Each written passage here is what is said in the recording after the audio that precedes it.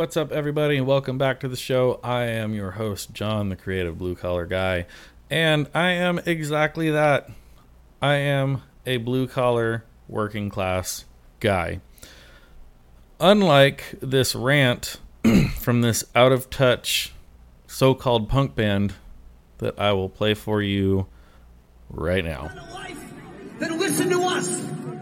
If you were part of a union or working class people who were allowed to build a better life in the middle class in America, you fucking listen to us.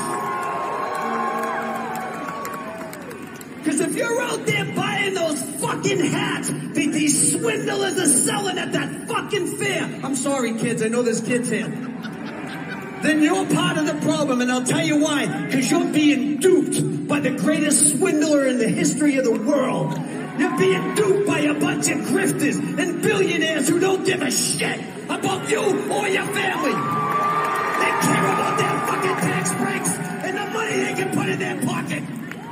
If you consider yourself a patriot and you're spouting off that election denying shit, I will fight your ass outside if you want to.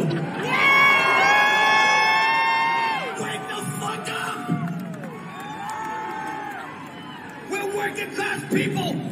These people are the fucking rich, the billionaires, and they don't give a shit. Thank you for listening.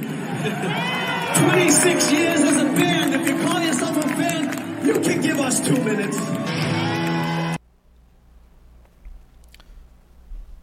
So in this video, first and foremost, he starts off with saying, if you're part of a union and if you're working class, blah, blah, blah.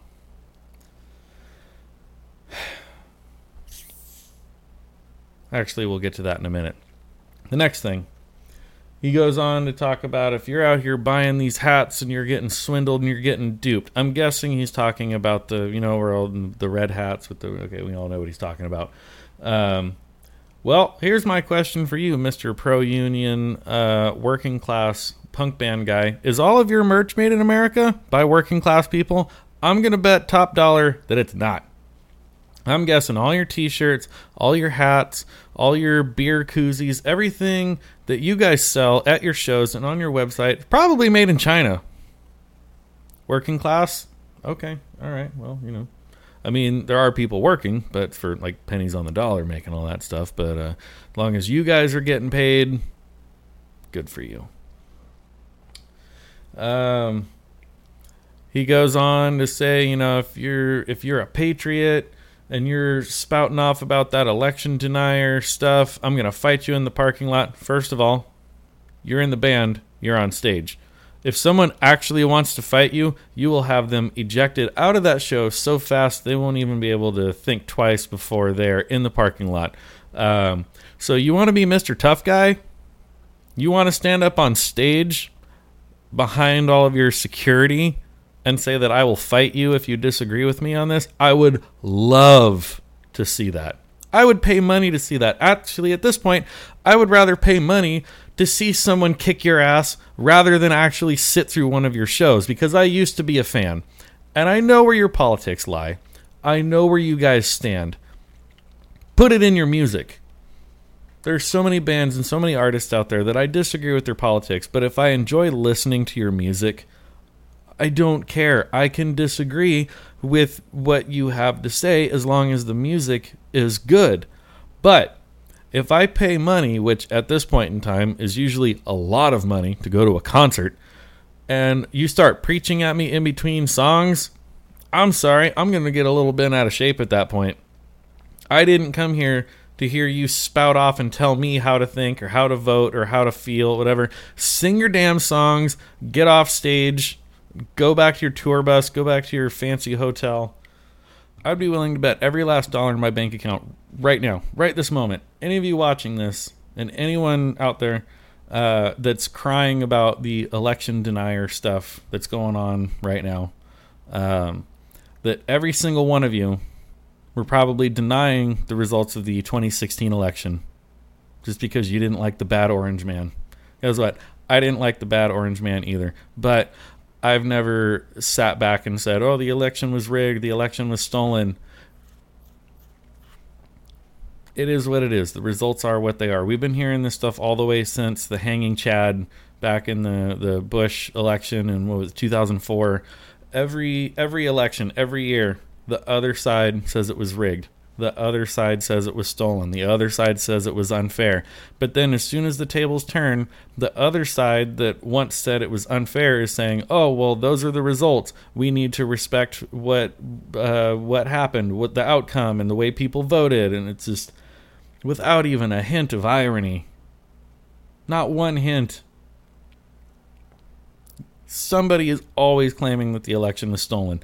But as soon as their guy wins, they want to come out and demonize and, oh, all of you are saying that the election was stolen and whatever. Yeah, you said that 4 years ago. So I've never once said that I thought an election was stolen.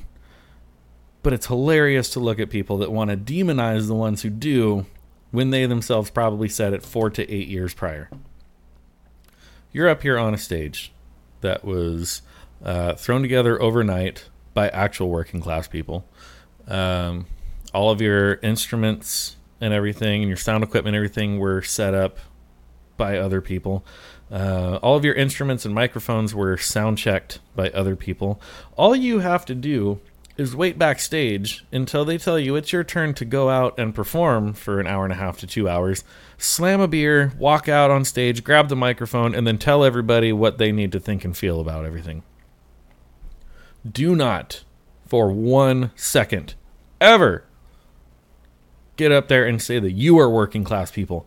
I am working class people. I work in a metal shop, in a machine shop, on my feet, all day, every day, in steel-toed boots, making parts, running machines. I am working class. I am blue collar. You get paid to tour the world and do something you enjoy. You're up there singing songs, playing music. You are not working class. Sit down. And then he finishes it off by saying, well, if you've been a fan of the band for X amount of years, whatever, you can listen for 2 minutes. Again, I can listen to your music and very quickly figure out where your politics lie. And that's fine. I can disagree with you. But I don't pay money to go to a concert to hear a political lecture. I go to a concert to hear music. You know, Dropkick, I used to be a fan.